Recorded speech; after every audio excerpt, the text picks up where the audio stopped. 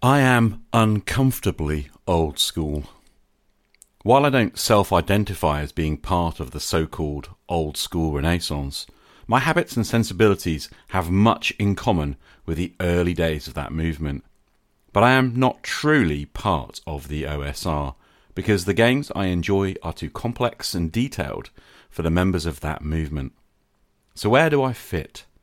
I suspect I've fallen between the cracks of the role-playing game community.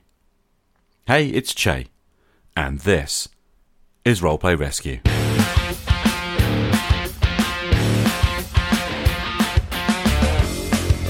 Che's gonna bring me back.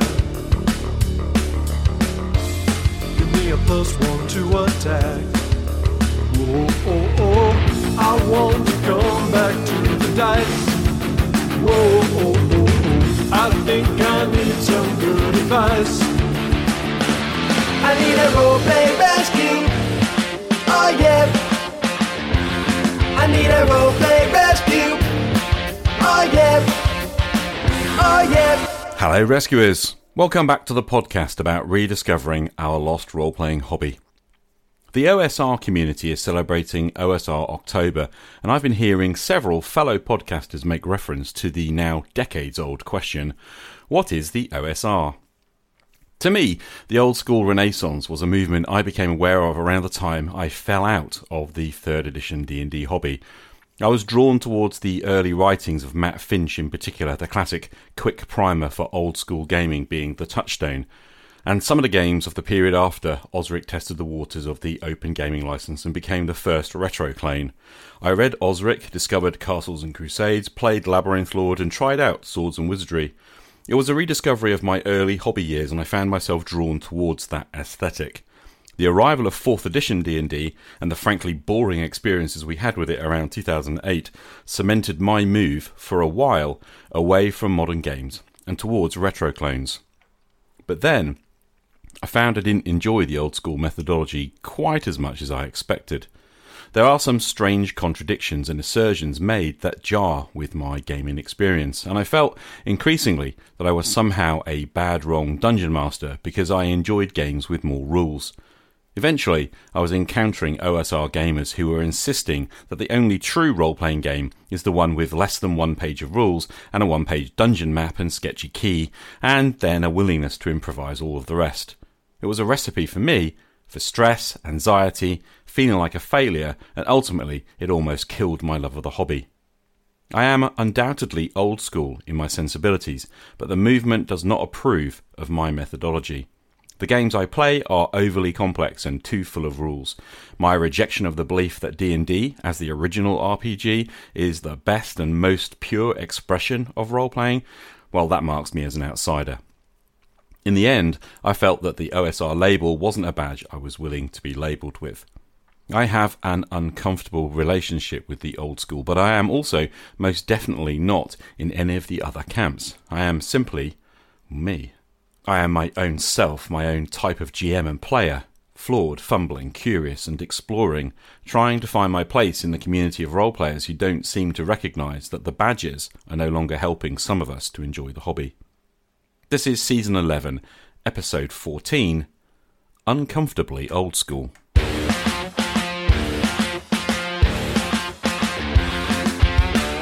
Old school means old-fashioned or traditional. It's a word that indicates someone who adheres to or conforms with an earlier style. In role-playing terms, it's usually broadly defined as being a descriptor for people who play games pre-year 2000.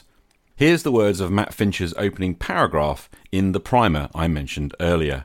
Quote, "This booklet is an introduction to old school gaming, designed especially for anyone who started playing fantasy role-playing games after, say, the year 2000.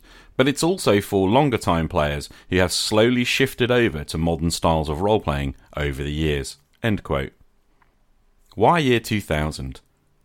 Probably because that was the year D&D 3rd edition was released by Wizards of the Coast, a massive explosion of excitement and sales, bringing in thousands of new gamers to the role-playing hobby, which also sharply divided the community of previous D&D players into those who modernised and went with 3rd edition, and those who stayed with 2nd, 1st or even earlier editions. At the time, I was returning to the hobby in an actual practical sense, and my group bought into D&D 3rd edition.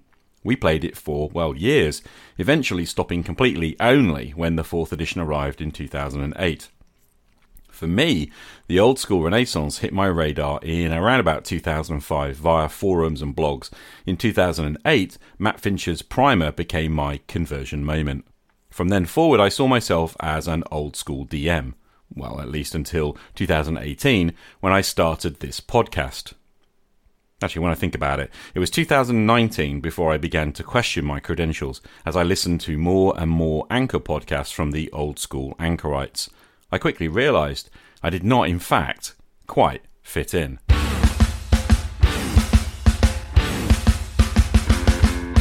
Whenever OSR gamers describe the aesthetic and approach of the old school, they generally create a dichotomy between old school rule systems and the rules of more modern games.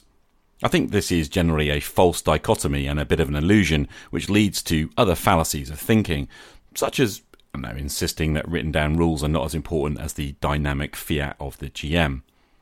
Often it's characterised by the character sheet of a modern game having way more numbers and details and abilities than that of the old school game. My problem with this dichotomy is simple. I think the old school is an approach to game mastering, not a style of rules design.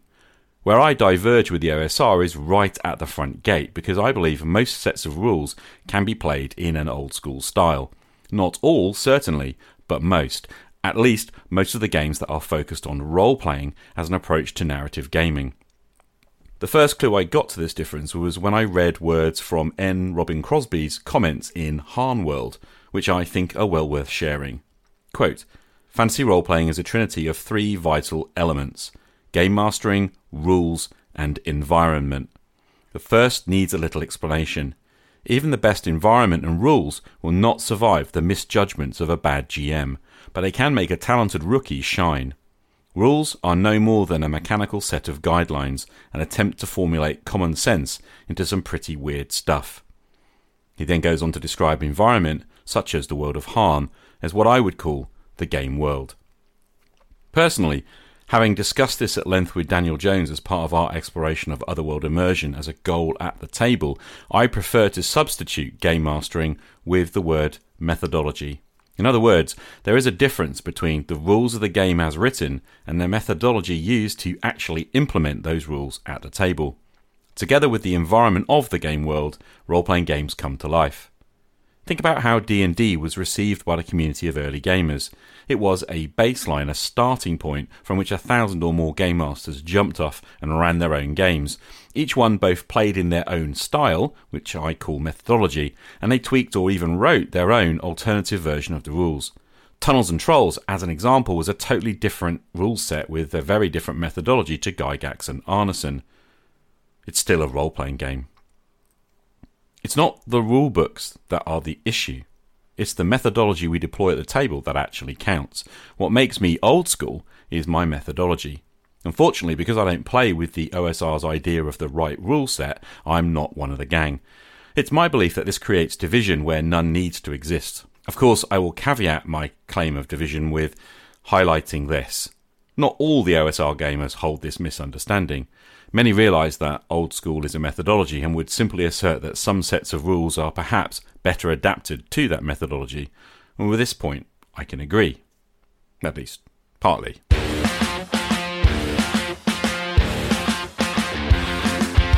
So what's this old school methodology that I'm referring to? Let's turn back to the old school primer for some help. There are 4 so-called Zen moments for the OSR in 2008. Rulings, not rules. Player skill, not character abilities. Heroic, not superhero. Forget game balance. Let's begin with rulings, not rules. Quote, "Most of the time in old school gaming you don't use a rule, you make a ruling. It's easy to understand that sentence, but it takes a flash of insight to really get it. The players can describe any action without needing to look at a character sheet to see if they can do it. The referee, in turn, uses common sense to decide what happens or rolls a die if he thinks there's some random element involved, and then the game moves on. This is why characters have so few numbers on the character sheet and why they have so few specified abilities. Many of the things that are die roll challenges in modern gaming, disarming a trap for example, are handled by observation, thinking and experimentation in old-style games. Getting through obstacles is more hands-on than you're probably used to. Rules are a resource for the referee, not for the players. Players use observation and description as their tools and resources. Rules are for the referee only." End quote. I believe I'm old school when I insist that the rules are for the game master, not for the players. Like Eisen with his vow, I don't want to put the rules in front of the players. But I don't really buy into the idea that loosely defined character sheets are better.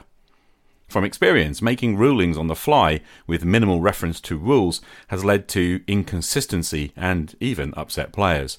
The rules provide me, as GM, with a firm reference point to describe the consequences of actions taken in the game world.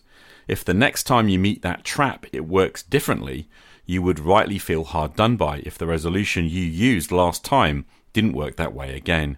Thus, when I make a ruling, I write it down, and it becomes a rule in my game. Rulings, at least for me, are the moments when we interpret the rules within the context of the game. I recently heard an old schooler assert that modern games try to have a rule for everything and inflexibly apply those rules to every situation. This would simply be poor methodology, in my view. Inflexibility is foolish because, first, no set of rules can cover every eventuality, and every situation has its own circumstances. So, for example, I might apply modifiers to a skill roll to account for those circumstances. Or sometimes I might decide the action simply works without the need to test the skill. My point is that the rules exist for me, as Game Master, to use as a set of tools to bring to life the environment of the game world. It doesn't matter if I'm playing with just one descriptive note for the character or a multi-page detailed character sheet. The rules are a tool for me to adjudicate, nothing more. The method is to make a ruling in each situation based upon the rules. Personally, I find detailed rules take the pressure off me because I don't have to make up new rules and write them down quite so often. I have a good head for rules, remembering details with relative ease. Your mileage will almost certainly vary.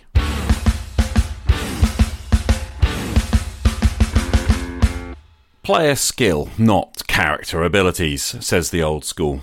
Quote, original D&D and Swords and Wizardry are games of skill in a few areas where modern games just rely on the character sheet. You don't have a spot check to let you notice hidden traps and levers.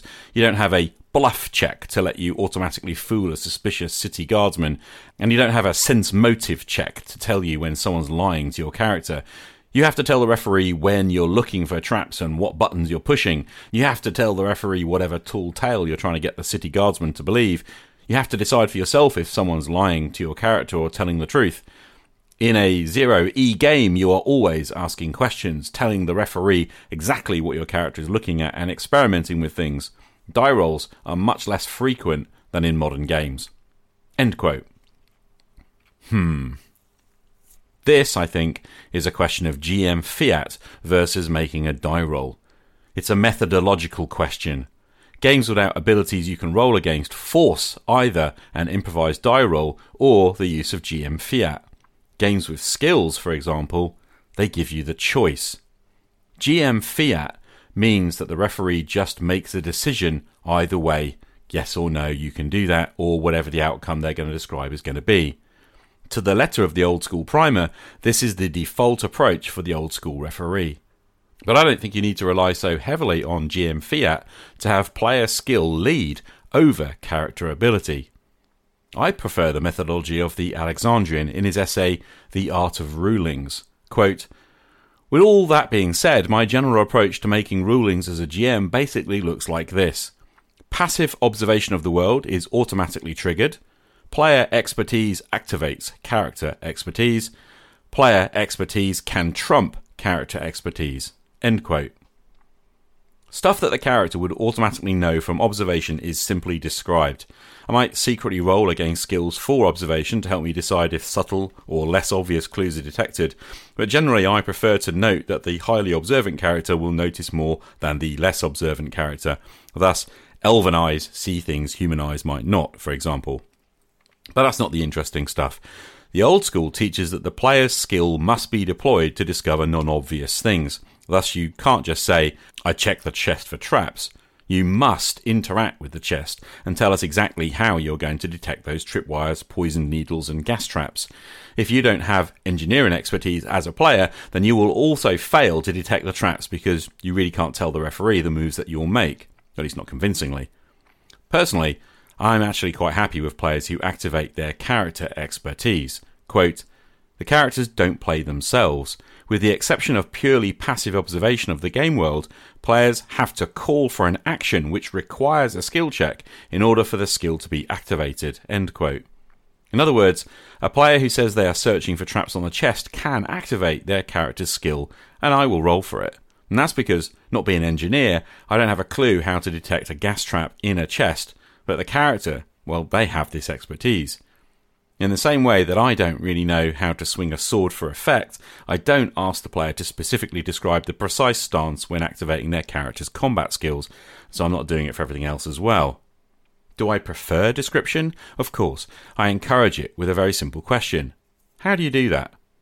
My methodology is to ask not just for what the action is going to be, but also for the approach the character will try, because I believe that the approach matters. There's a difference in trying to bribe a guard or trying to persuade a guard, for example. Thus, coming back to the chest, I'm going to check the chest for traps by running my hands and eyes over the exterior, and that is going to benefit detection of external tripwires and poisoned pins and such things, but perhaps it wouldn't help with detecting the internal gas trap. I would apply this difference as a die roll modifier most of the time. Quote, on the other hand, you also don't want to negate meaningful choices by insisting that certain actions must be handed off to the character's expertise. And that's why I say that player expertise can trump character expertise. End quote. Thus, again with the Alexandrians' approach, the player who specifically does tell me exactly how they'll locate the trap, well, they will do so. No roll is required because player expertise can trump character expertise. For me, this methodology covers all the bases and means I don't have to lean heavily on GM fiat. When we add my roles behind the screen methodology and invisible character numbers, where the GM is holding the sheet, not the player, then you get a pretty old school feel while using some pretty detailed rules. Minimalist rules, they're not necessary to be an old schooler.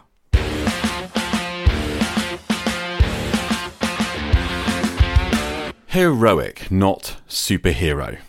Quote, old school games have a human-sized scale, not superpowered scale. At first level, adventurers are barely more capable than a regular person. They live by their wits. End quote. Right, putting aside the assumption that level-based character progression is the only way to play, I would agree with this sentiment. In fact, heroic is a descriptor that I would question. Few old-school D&D characters are heroic, being much more like reavers and vagabonds than paragons of virtue. I prefer the idea of slightly above-average folk, grounded, realistic characters as the ideal starting point. For me, it's not about gaining levels or ability increases as much as it's about exploring the world. But I do prefer a lower-powered baseline. Does this make me old school?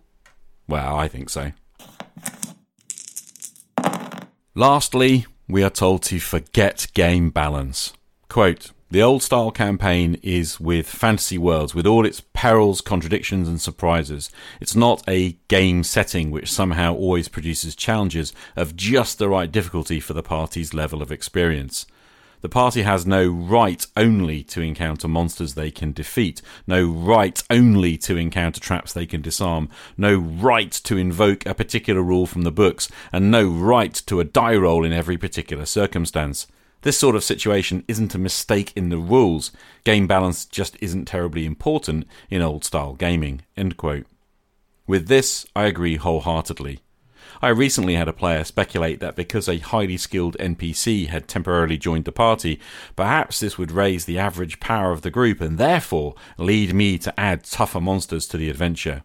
This is not true in my games. My worlds are sandboxes with challenges of various levels of difficulty, for want of a better phrase, seeded all across the landscape.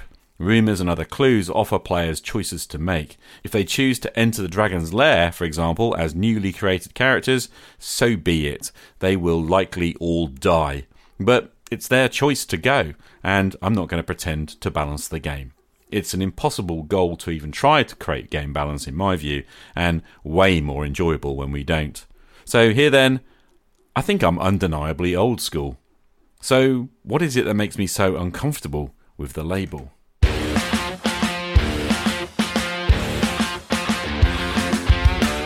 Old school play is typically presented as pre-3rd edition Dungeons & Dragons, or some retro clone or other modified version of the basic template formed around the classic 6 D&D attributes, classes and races, and basically rolling polyhedral dice. I don't think as highly of the older D&D editions as many of my fellow gamers, thus I immediately feel like an outsider. OSR products are largely derivative of 1970s and 1980s D&D, with fewer folk using the 2nd edition material. I play Mithras Classic Fantasy, which emulates D&D 1E and 2E, and I play GURPS. Both games are judged as having too many rules to be old school. But, as I said earlier, I don't think that's the issue. Whenever OSR gamers describe the aesthetic and approach of the old school, they generally create a dichotomy between old school rule systems and the rules of more modern games which, they claim, have too many rules. But as I said before, I think this is a false dichotomy and a bit of an illusion, leading to other fallacies of thinking. The big one, for me, is insisting that written down rules are not as important as the dynamic fiat of the GM. I also dislike abstraction in my rules, so playing D&D, I get a whole bucket load of that. I prefer grounded realism and an element of verisimilitude in the presentation of the game world. I find that a more grounded, specific rule system based on emulating that realism suits my tastes better. Many of my friends understand this and accept that there is room in old school play for alternatives to D&D, but plenty of OSR fans dismiss my use of GURPS as a symptom of my unhealthily modern approach to play. How dare I use character sheets with skills on them? And horror upon horror, how dare I roll dice to see if a player's declared action succeeds? It sounds like I'm being a bit facetious, but truly, I have been presented with these kinds of astounded responses to my methods of play. And those outside of the OSR who play the regular kind of 5th edition D&D, these guys don't understand why I don't play in the more modern style either, and thus often feel like I end up falling between the binary opposites, which in itself is an illusion created to argue between perceived extremes. What I'm arguing is that there's a spectrum of methodology. I'm arguing that you can be old school but use rules written after 2000 Common Era. You can even play old school with the heretical 3rd edition that spawned the movement which challenged the so-called modern approach. Some of us play in a kind of blend which embraces the original spirit of the game but also grounds us in a stable set of detailed rules and a methodology that encourages role-playing, being in character and making decisions in character, from role-playing where we just roll the dice, stare at our character sheets and forget that we can have our characters do anything within the bounds of the world's own fantastic reality. But hey, I don't know. I mean, in the end, I just don't really think the labels are very useful. Thanks for listening, and I'll see you again next time.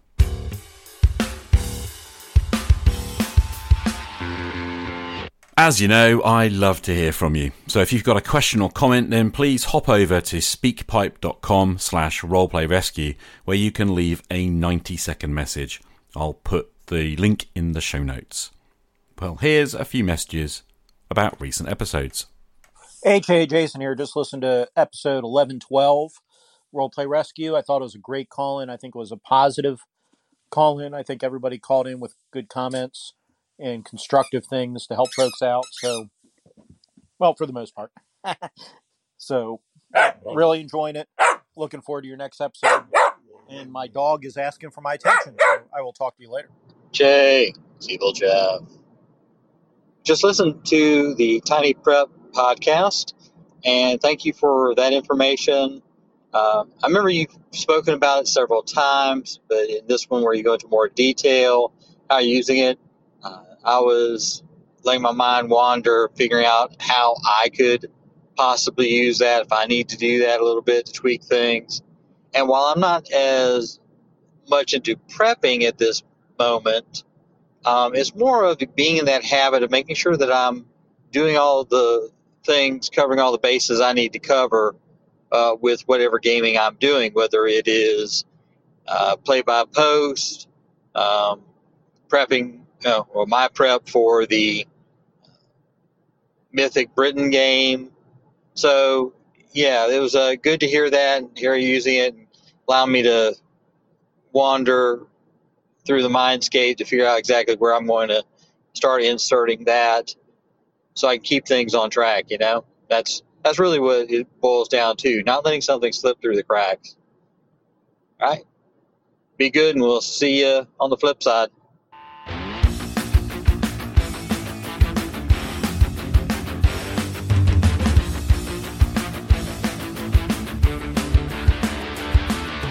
Big thanks for listening, and I hope you'll join us again next time.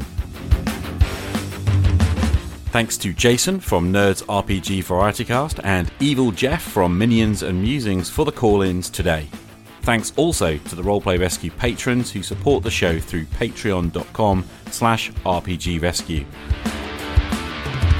And let's not forget John from Tale of the Manticore, who made the show music. Thanks, John.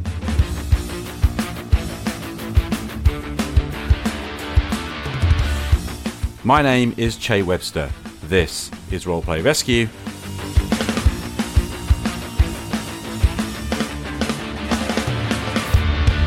Game on.